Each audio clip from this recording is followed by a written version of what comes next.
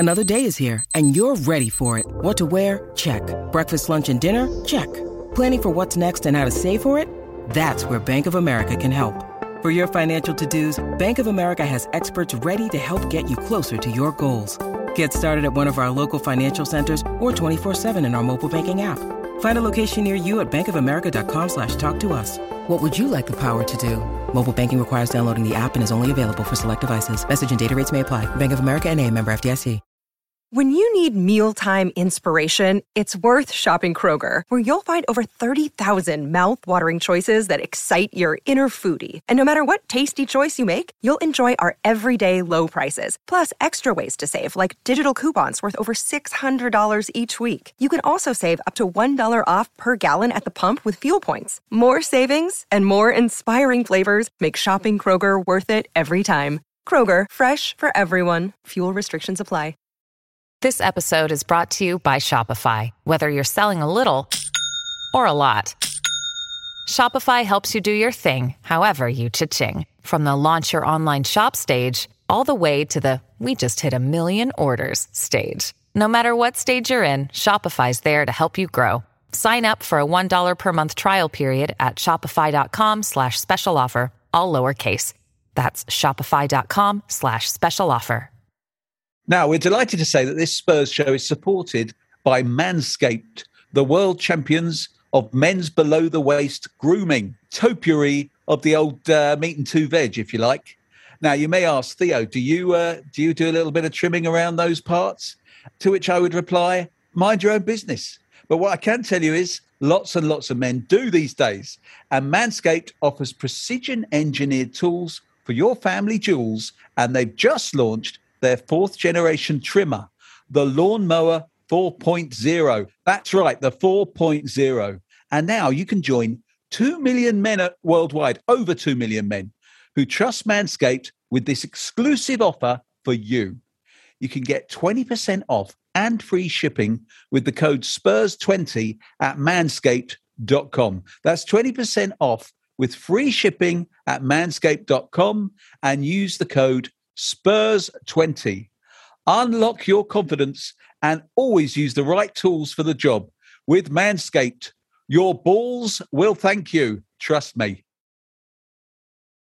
Leagues Apart is a new concept in football gaming, focusing on teams rather than players. The game simply asks you to predict the outcome of the Premier League, Championship, League One and Two, as well as the Women's Super League.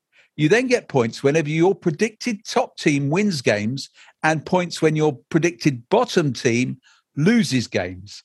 There are also some brilliant prizes up for grabs, and it's completely free. Leagues Apart is brand new, and it also includes weekly challenges on a wide range of sports to truly test your predictive powers. And the extra points you get from these extra challenges will be added to your overall score. In addition, you can battle against me and Mike Lee and other Spurs Show guests in a special Spurs Show League, and you can win prizes over the season in that too. So sign up for free at www.leaguesapart.com and join the Spurs Show private league with code SPURS. That's leaguesapart.com, league code SPURS.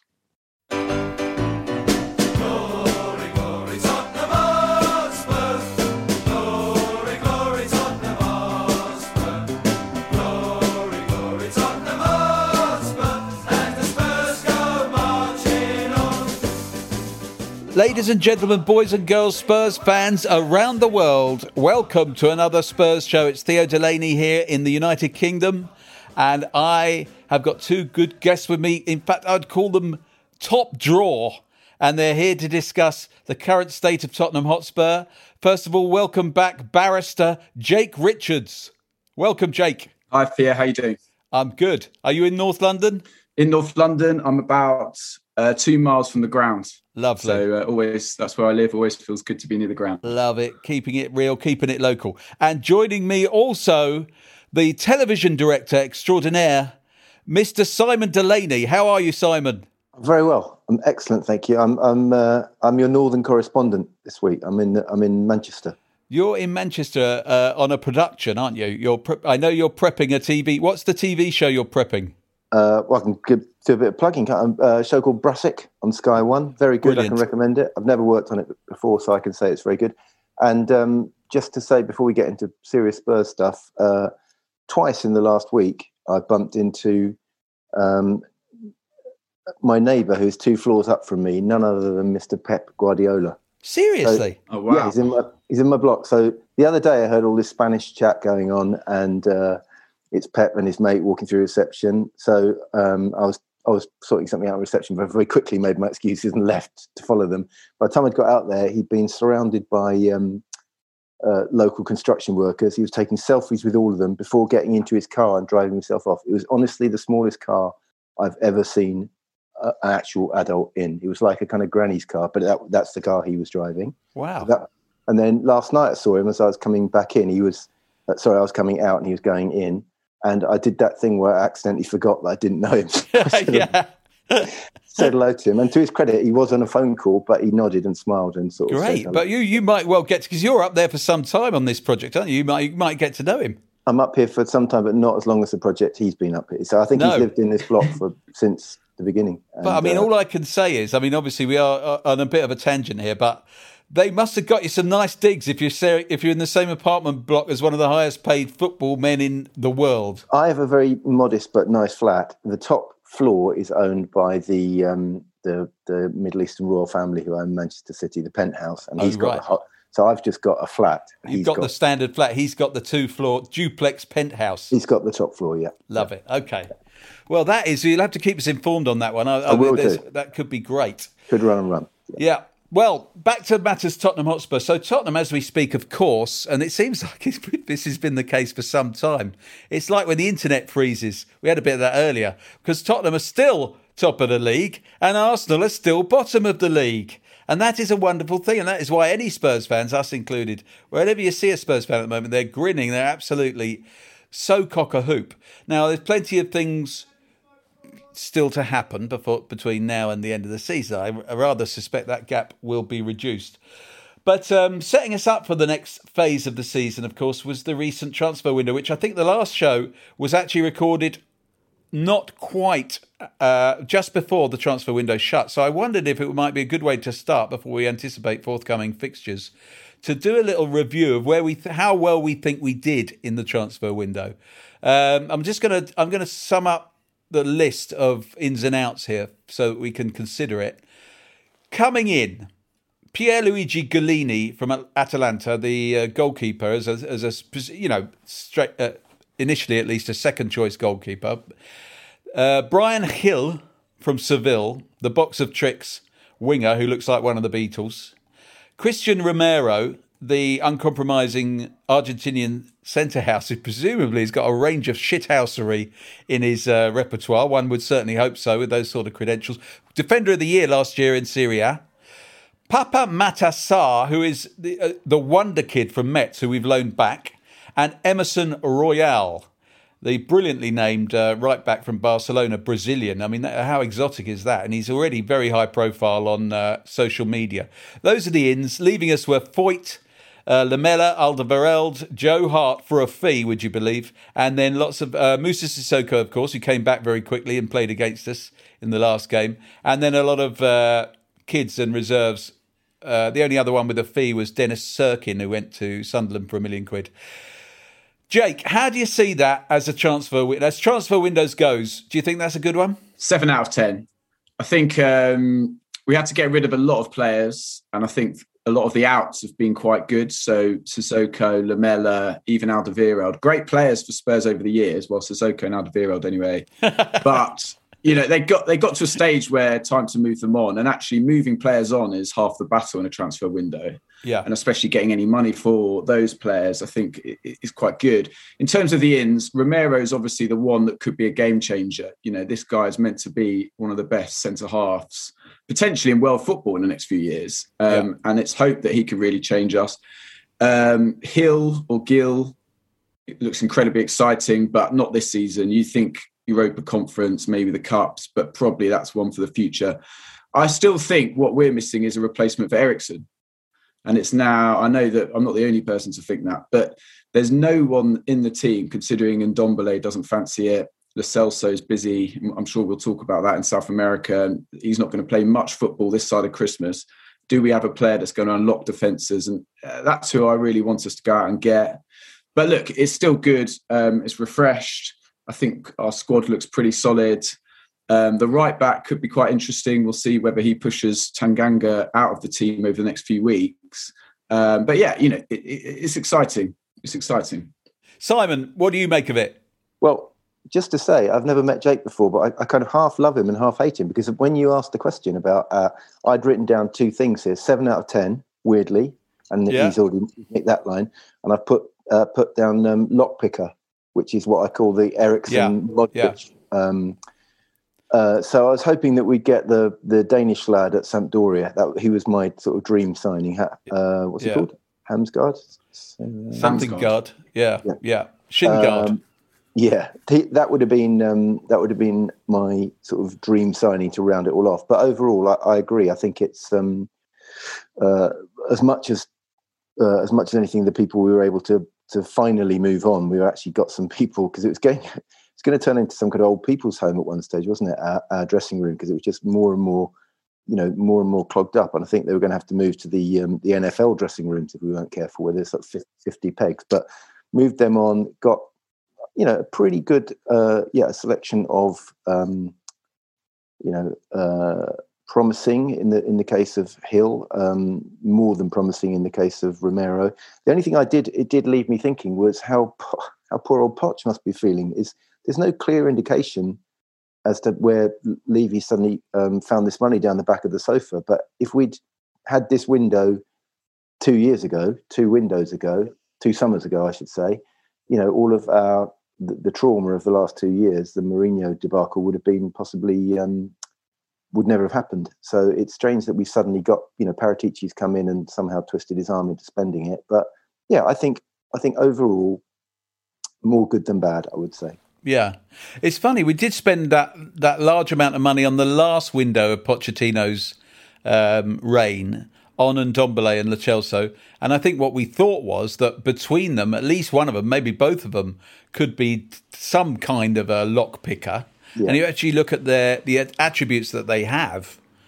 I think that must have been the thought, mustn't it? I mean, Lo Celso is a neat and tidy technical player, and has never had a run of games for one reason or another. Not really. He's not even getting a run of games now, of course, and he certainly won't now if he's going to be banged up. But that's another story which we'll come to. And Ndombele is a completely enigmatic figure, isn't he? Because he's just so immensely talented and full of tricks.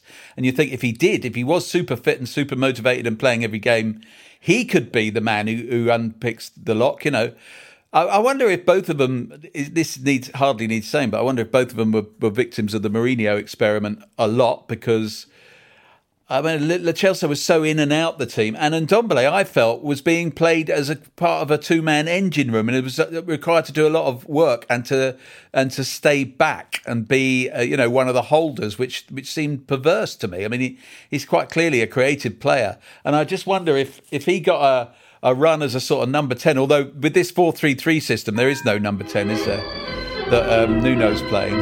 But you just wonder if they both got a run of games, it might be different. But at the moment, neither of them are close to getting in the team. I'd say Lo Celso is the more likely person to work in this system, because, as you say, there is no number 10. But he could play as one of the two in front of a slightly more creative version of Højbjerg or Skip. He could play as one of those I think so. Yeah. More defensive players, or where Ali's playing. Yeah.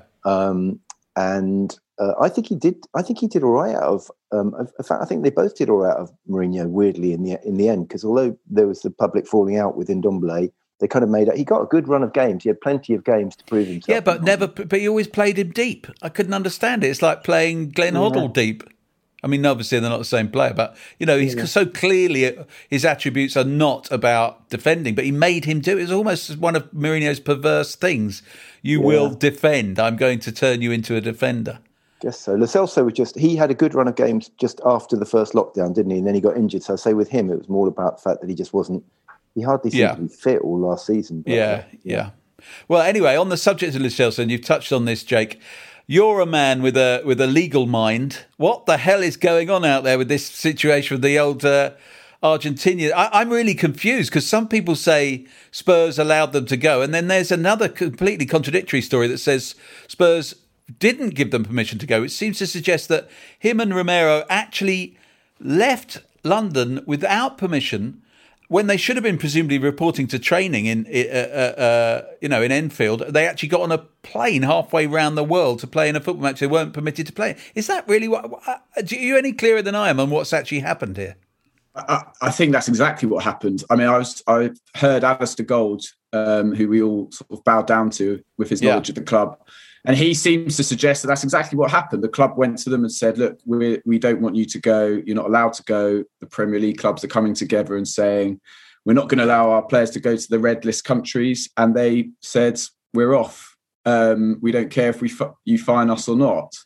We're very rich. So, yeah, I mean, a couple of weeks' wages for these lads isn't going to, touch the side. So, and ultimately, I've got some sympathy for the players. I'm not one of these who slag them off because there's a World Cup coming up in less than 18 months' time, and they know that those two are. Romero's probably going to start, but not guaranteed, and Lo Celso's pushing to get into the team. So I don't blame them. But it's a nightmare for Spurs now. Apparently, the players are in Croatia. They've got to do 10 days there where they are training. And again, I think that they're definitely going to miss, obviously, Saturday against Palace. And we've got Rennes next week, which they almost certainly will miss. But they could be back for Chelsea. But what condition they're going to be in, having spent 10 days in Croatia away from the squad, it seems unlikely that you'd put them into the first team anyway for the Chelsea game. But a complete mess. And there's 2 more international breaks this side of Christmas. So what happens then? God knows what's going to happen, really. And are they in trouble? I mean, they've got out of Brazil, but are they in trouble in Brazil? There's talk of legal proceedings in Brazil and things like that, isn't there? Well, again, I think the Argentinians basically legged it straight after the game and got out of the country straight away. I mean, it is just a complete farce. The scenes where you see the public health officials, the Brazilian public health officials coming onto the game and Messi coming out and negotiating. I mean, it's kind of the epitome of South American football, really. And I love it, by the way. But it is slightly bonkers. It's a complete mess. And they're going to have to try and sort it out before the next break. What I am surprised is that Spurs didn't kind of see this coming because they can't do much. They can't lock these players at Enfield and keep them in the ground. But, whether there is some sort of deal with the Argentinian Football Association where they could play one game. I mean, Romero, for example, was suspended for the first game. So it's slightly confusing as to why he went out there with the players. Anyway, I don't know. It's a complete mess. And Spurs have got to get a handle of it before the next 2. Because Romero in particular, we want to try and start basing our defence around him. Yeah. And at the moment, he's not going to spend any time at the training ground till January. It tells you what an extraordinary job the job of the professional footballer at the highest level is, because in any other business, especially with Romero, he's literally just started here, like a week before or something. And then he says, "Oh, I want to go around the world and do this other thing." And the employer says, "No, you definitely can't do that. Sorry, no." And then he just does it. He's only been there a week because he knows he will not get fired. There'll be something in the contract that allows them to fine him only up to a maximum amount. And he says, "Yeah, fine, all right, just fine me, whatever." And you think, what an incredibly cheeky thing to do when you've just turned up in a new place of work. I mean, it's extraordinary. It's incredible. I'm way less sympathetic than Jake about this. I think every now and again, like, we all fantasize about what it would be like to be involved in the management in one way or another of a football club, whether it's literally being on the coaching staff or, in the boardroom or something like that. But then it's things like this that make you think what a complete and utter nightmare it would be, because you've got all these highly paid idiots, basically children, who do exactly what they want. Yeah. But the thing that really pissed me off about this one is that the thing that Jake referred to about them training in Croatia. So there was a degree of organisation. So they got Sanchez on board. He's going to South America as well. So hop on our private jet. Why don't you? And the 2 lads from Aston Villa. Yeah. They've all pissed off to South America. Yeah. And then they've made their own plan, presumably with their agents, that they'll go via Croatia because that's a buffer zone, where they can train there. It's fine. We'll get nice and fit there, and then we'll come back thinking they're going to walk straight back into the thing. And actually, what Jake said about why the only thing I do think the club have which doesn't look too good for the club, is that Villa at least came to some arrangement where they said you can't play in the third game. So those two were supposed to be coming back early, the Villa players, which we didn't even seem to have that arrangement, because it's a big difference. If you played in the third game, it would have meant that they missed Chelsea and possibly Arsenal. And, So, maybe it's a matter of being... maybe the real lesson is that you'll never control them because they are children. Yeah.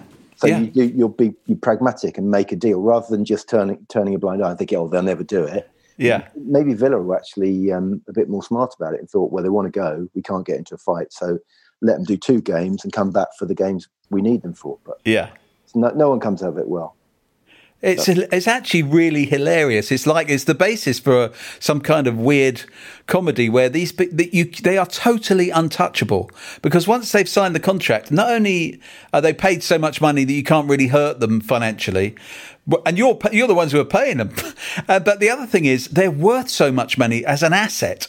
You've got someone like Romero, who is young. He's like 23. I mean, he could potentially end up being worth £100 million, and he's yours. You don't want to piss him off particularly. What you want him to do is play well, obviously for the good of the team, but also for the appreciation of the asset. So if he says, no, sod off, I'm going, and there's nothing you can do about it, ta-da, apart from the 2-week fine, no problem. That's kind of the weird juxtaposition, because on the one hand, you're right, these guys have done exactly what they want and they've ignored what the club has said. But then we also have just seen for the last 4 months our star player desperate to get out of the club and desperate to move elsewhere. I don't want to go back to Harry Kane, and he couldn't. Yeah, and he can't. There's a real there's a real issue where these players do have a lot of power.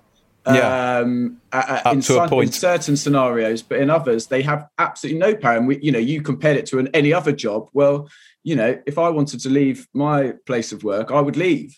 And so it goes in roundabouts basically. So I think I'm not pleased with Romero and Lo Celso, but I'm trying to sort of be a bit understanding. In their own way, though, all 3 of them, there were such big reasons why they shouldn't have done it, because, as you said, them as individuals. One is Romero had literally just joined. So, as you said, if you relate it to another job, the idea that you turn up at work, you haven't done anything because you're a little bit injured, you've been shit in a Thursday night game against Portuguese second-string team, second-rate team. Lo Celso was part of the idiotic gang that went round to Lamella's house for the COVID breaking party last Christmas. So he's already in their kind of bad books in that little gang that did that and got pictured, took a picture of themselves on Instagram, put it on Instagram when they're breaking the rules. And Sanchez, I'd have thought, after being so useless for 2 years and suddenly having 3 really good games, you'd think, oh, this is great. Everyone loves me now, and I can put them together here. But even they've all got their own reasons not to go. Yeah. Just a slightly depressing point is, why has it happened to Spurs and Aston Villa, but Cavani didn't leave Man United? I know that I can't think of any other examples, but I don't think any the South Americans have left City, have they? I don't know if Edison's gone. I haven't read anything about that. I might be wrong. None of the Liverpool players didn't go. The City players didn't. Liverpool players didn't go. So I think it's a reminder that in the heads of some of these players, Tottenham's a big club, don't get me wrong, but we're not Man United, we're not Man City, we're not Liverpool for them, because they would prioritise playing for them and getting in the team. And actually the prospects of playing for Argentina in a World Cup might do their careers complete wonders. I mean, if Argentina go and win it and Lo Celso stars, he'll think, I could get a move to Real Madrid or Barcelona off the back of that. Now, this is complete speculation, but it's perhaps a reminder that in the heads of some of these players, we're not right at the top of the elite of world football or European football. No, that's a good point. That's definitely true. All right. Well, before we move on to other matters, let's take a short break.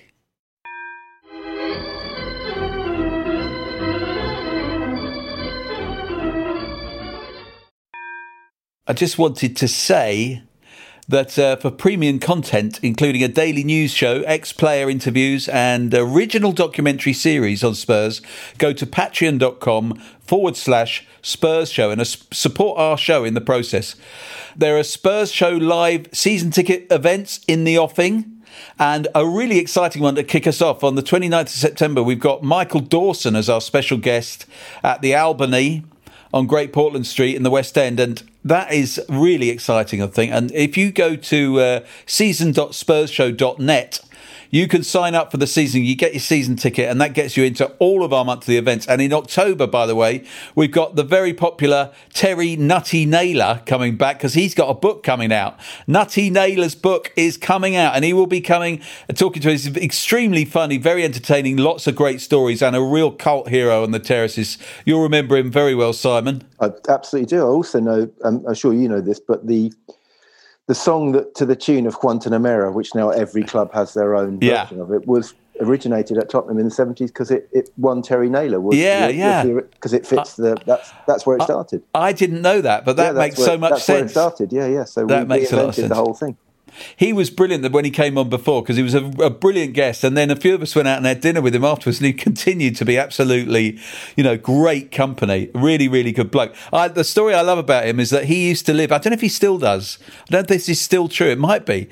For years he lived on Upper Street, right in the middle of Gooner country. Enemy country. Yeah, and he used to walk down the street wearing a Tottenham replica shirt. And you had two types of reactions from the Gooners. The young Gooners were like really weirded out by the front because they didn't know who he was. And the old Gooners would say, "Oi, what are you doing?" And then they'd look at him and go, "Bloody hell, it's Nutty Naylor. He's actually played for the Spurs. I can't believe it." And he used to do it to try just to wind them all up. I love that. So he's a top bloke. So he's coming in October. So I urge people to get a season ticket for those events because they're so good because they're smaller than our big, the summer and the Christmas show, which means you always get to meet the guest and have a chat with them, and they'll always do photographs and all that. And Nutty Naylor, Terry Naylor, will be signing his book that night as well, his new book. You can follow us on Facebook, Twitter and Instagram, of course. And please leave us a nice review on iTunes because that's always that really helps a lot. Now, other matters. So before we move on to forthcoming fixtures and team selections, which I think are quite fascinating at the moment, what about this news today that Daniel Levy has been elected to the European Clubs Association as a representative of the Football League? Who'd have thought it after all that Super League business? What do you make of that, Simon? Well, he was. It had to be somebody from. It was going to be somebody from a club that had been involved in that Super League business, wasn't it? And he went up against the guy from City, didn't he? Who there were the two of them put themselves forward to succeed Ed Woodward, and it turns out that we're more popular than City. I don't think that means that we're particularly popular. No, I think, but apparently, Liverpool and Arsenal and several other clubs backed Levy over City. But to be honest, I would, if I was looking at it as a neutral, I've always said this about Levy, he's done an incredible job for us. He's hard as nails. If you want, you'd rather have him on your side than against you. So if you're those clubs, whatever it is that organisation actually does, but if you want to represent the Premier League in a European context, I'd pick him over anyone. I guess that they've all had dealings with him and they know what a hard bastard he is and what a shrewd operator he is. So they think, well, let's send him in to bat. Yeah, definitely. Where are you on Levy, Jake? What a question. Look, I agree. In rational analysis, cold-hearted analysis, I agree with both of you that he's done a great job. I mean, but when I started coming to Spurs pre-Levy days, the club has just completely modernised, become bigger, better. It's a better football club because of him. I still get frustrated at the way he, runs the club at times in both the football and business aspects of it, because I sometimes just don't think he considers the fans as much as he should. But I think that's the criticism of basically all football owners to a certain extent. In terms of this, when I saw the headline, I sort of gave a wry smile because his plan is to make sure that Spurs remain at the top table as and when something like the Super League emerges again. We have to be there or thereabouts. And, that's not necessarily a bad thing for us. I'm not saying the Super League was a good idea, but he knows that we need to perform on the football pitch to some extent, at least, to make sure that we're still at the top table for him to reap the awards in a business way. So, I don't think it's bad for Spurs. I don't necessarily think it's good either, but I don't think it can be bad. Yeah. All right. Well, let's talk about our forthcoming fixture, which is, of course, Crystal Palace away this weekend. And suddenly so we've got 100% record. We haven't let a goal in. And you go to Crystal Palace, who've got a new manager, Patrick Vieira, who's trying to change the way they play. They've had a lot of churn in the squad. A lot of players have left. They've tried to bring in some new players. So you would think that on paper, that is a very winnable game. But suddenly you look at the team selection. We've been unchanged, haven't we, in the 3 games so far? And I just wonder whether fate might have bowled us a curveball as we seek to go four games into this 100% record. How do you see this team lining up at the weekend? So for a start, if we're missing Sanchez and we're missing Romero, Rodon I don't think is fit, then is our only fit centre-half but Premier League Player of the Month nominee Eric Dyer? Yeah, and Terry Naylor. Yeah. And if Eric Dyer is the only one, does he then move Tanganga into the centre? Because he feels, I think, that Tanganga himself feels like he's more of a centre-back than a right-back. And does he then give a debut to Emerson Royale, or possibly, thinking it's too early, does he put Doherty in at right-back? What do you think? Ooh. Did you see the Chelsea? I know it was only a sort of friendly game, but I love Tanganga. He's one of my... Yeah, me too. But I think he is... I think one of the clever things about the transfer window is they were after that Japanese lad from Bologna, and clearly once Tanganga started and started playing well as a defensive right back, they wanted a more attacking option, so they've got that. So that's why they went for Royale. I think he's a really good defensive right back. I think he's probably really good as on the right of a back 3. But he looked really bad against Chelsea in that as a centre half in a back 4. As a straight centre half. So I would be really surprised if he did that. Well, what would he do then? Who does he play alongside Dyer? Is Rodon definitely not fit? Well, I don't know about definitely, but he certainly hasn't had any games. So even if he came in, he'd be coming in pretty cold, wouldn't he? But I guess, I mean, you've got to come in sometime, and maybe Palace away is the right game to come in the circumstances. Maybe I wonder if he might go 3 at the back just because of the players he's got, and go Dyer in the middle, Davis on the left, and Tanganga on the right. And then you can play Royal and Reguilon. Yeah. But you do lose then one of the front 3 probably, don't you? Or one of the middle 3. I think he's not a gambler, Noon. I think he's quite a pragmatist, and if I was guessing what he would do with the resources available, that's what I would guess that he might do. Yeah. Now, the other thing is that Heung-min Son has missed the second of South Korea's games with a knock. We don't know how bad it is. But if he's out, how do you see us lining up, Jake, further forward in the team? Do you think... I mean, I suppose if Kane's fit, please God, he doesn't get a knock against Poland, because I'm sure he'll start that game against Poland tomorrow night. But if he's fit, then you could easily just play Bergwijn and Lucas and have Hill on the bench. I suppose that's what he would do, would he? Well, I agree with Simon. I think he might play 5 at the back and have Tanganga and Davis either side of Dyer. That means you can play with a front 2, and I wonder whether he'll play Kane and Moura if Son doesn't play. By the way, I think Son will be fit. Again, I've in my lunch break, I actually read the statement from the South Korean FA, and he was not playing because he was being protected, was literally the phrase. And Son's the kind of player who will play for an injury or play with a bit of pain. So I'd be surprised if he doesn't play. But if he doesn't, I wouldn't. I think Moura and Kane might start as a 2. Bergwijn's been away on international duties, played every game for Holland, actually started and played well, Denmark. I think, from what I've seen. Bergwijn, sorry, yeah. For Holland, really? Yeah. And playing on the left and playing well, which is great because I think he's a confidence player. But I wonder whether that means that he might pick Moura, who I don't think's been away and has, had 2 He might weeks be a bit of training. fresher. Yeah. Yeah. And Moura and Kane is, quite handy as a front 2 with the 3 that have been playing in behind and then with wing backs. And that gives Reguilon and either Doherty or the new lad Emerson real, license to bomb up the wing. So I think that's what he might do. But I don't know about Rodon. I think Rodon has gone to be with the Welsh camp and could play for the last Wales game. I think that's again what I just saw on social media. Okay, well, if that's the case, then he could be in contention. Yeah, which would be great. It's a big ask to throw him in though against. I think Palace are quite an underrated side. I know they started slowly. They've got some pretty good players who are just coming back from injury. I think they played quite well against West Ham. My mate is a Palace fan and was there and said they were better than the draw suggested. I think it's going to be a really tough game, actually. Yeah, and also Palace at home, they're one of those teams that the crowd really are a factor, aren't they? Palace, especially against Tottenham over the years, that crowd has really got whipped up for the London derby. We've also got to, God knows how many. I mean, you know, you look at Højbjerg playing, of course, for Denmark. He's been playing football non-stop. He played, I think, every game for Tottenham last season. He then played all the way through the Euros, and now he's playing non-stop again. I mean, he seems indestructible, but soon you do slightly fear for him. Skip's playing with the under-21s as well, so he's playing a lot. Dele Alli's had his feet up at least.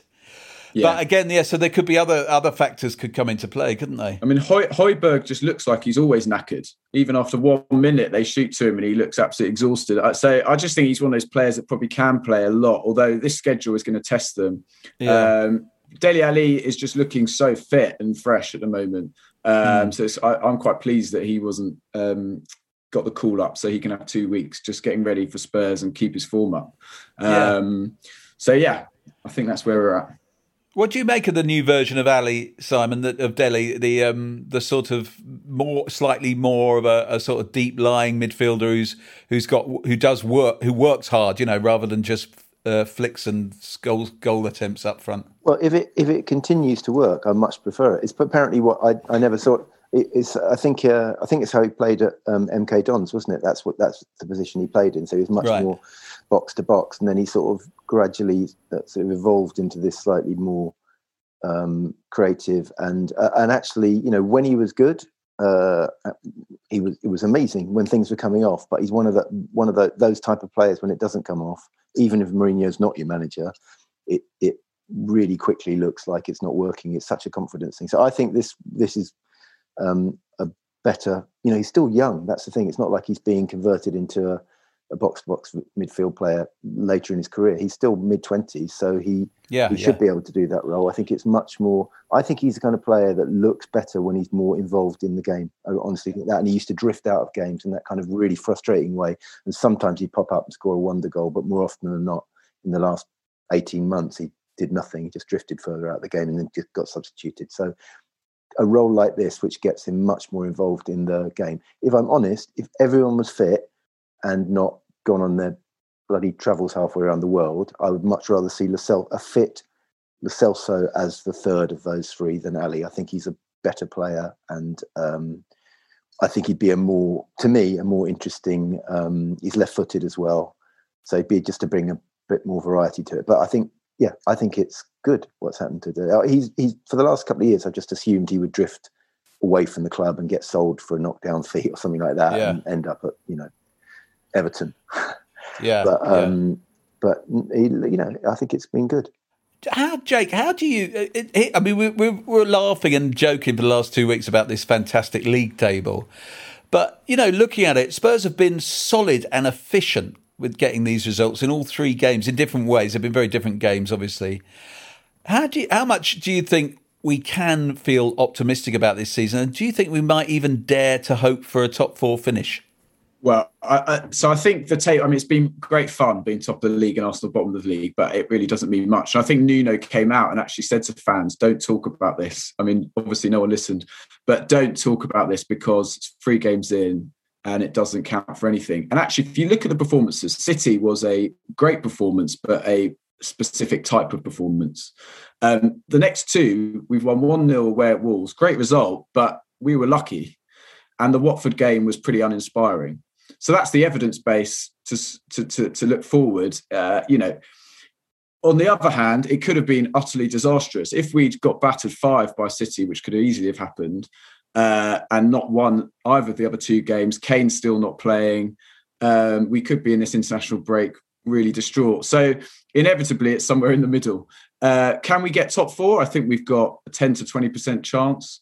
I think Nuno's a decent manager. He's doing a good job. We've got a good squad, but it would need one of those big 4 to collapse a bit. And at the moment, I can't see that happening. Yeah. Simon, 10 to 20% or better than that? I'd say that's exactly, again, it's quite annoying that you're asking Jake first, because that's exactly, I would have said 15%, which is in the middle of it. I think the real problem is what Jake said at the end, is it's not so much what, you know, we've seen in relatively recent seasons that we can, even if we play out of our skin, somebody else can play better, like the year that we should have won the league, but Chelsea won the league, for instance. We couldn't have done any more. We won, you know, 18 out of 19 games at home that year, I think. But and I think the same might be, we might have a good season, but it needs one of those four to slip up. And they look, if I had to pick one, I think possibly Liverpool, because I think they've got a very thin squad. They've got a good starting 11, but it drops off quite quickly after that. And I would fancy us. I'm not hugely optimistic when we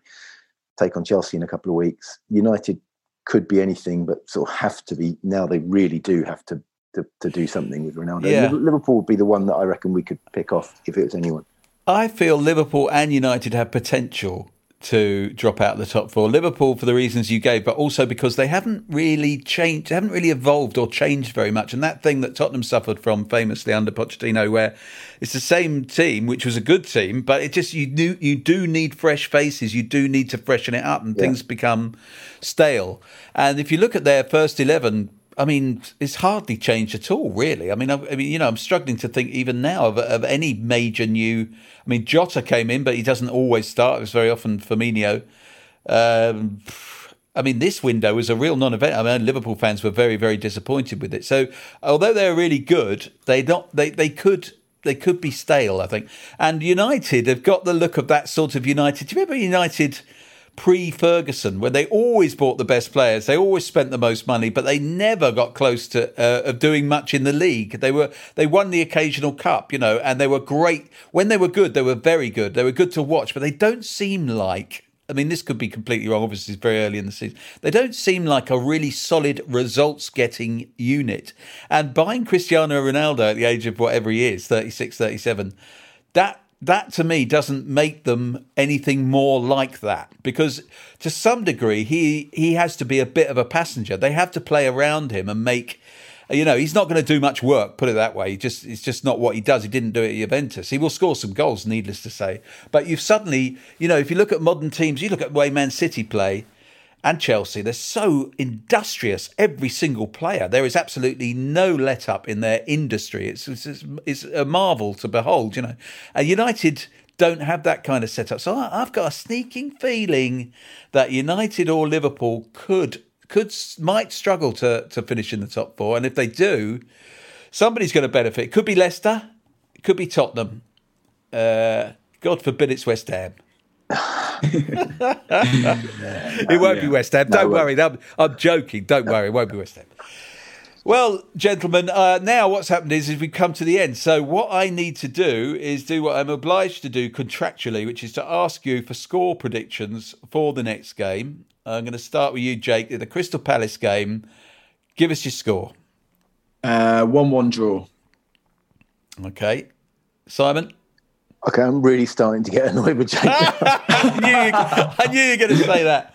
Literally 1-1. But I feel I've got to change. I'm saying 1-1 is what I think it will be. But so that I've got a different thing to Jake, I think I'm going to say 2-2. I think it'll be a draw. Okay. I think 1-1 does look good, but I've got a feeling the way we are that we're going to nick it 2-1, a bruising encounter. It's going to be a bit like the Wolves game, but I think we're going to win it 2-1. And it'll be 1-1. It'll look like it's going to be 1-1, and then somebody's going to nick a goal late on. It's going to break Crystal Palace hearts and put the pressure on Brian Hill. Brian Hill comes off the bench. Exactly. Brian Hill, the new Gordon Hill. Yeah, top man. Well, gentlemen, I cannot thank you enough. I've really enjoyed this. It's been a great old tete-a-tete-a-tete. And thanks a lot for joining us. Simon Delaney and Jake Richards, thank you. This is Theo Delaney saying, "Come on, you Spurs!" This is a Playback Media production. Get all the associated links for this podcast at spursshow.net. Sports Social Podcast Network.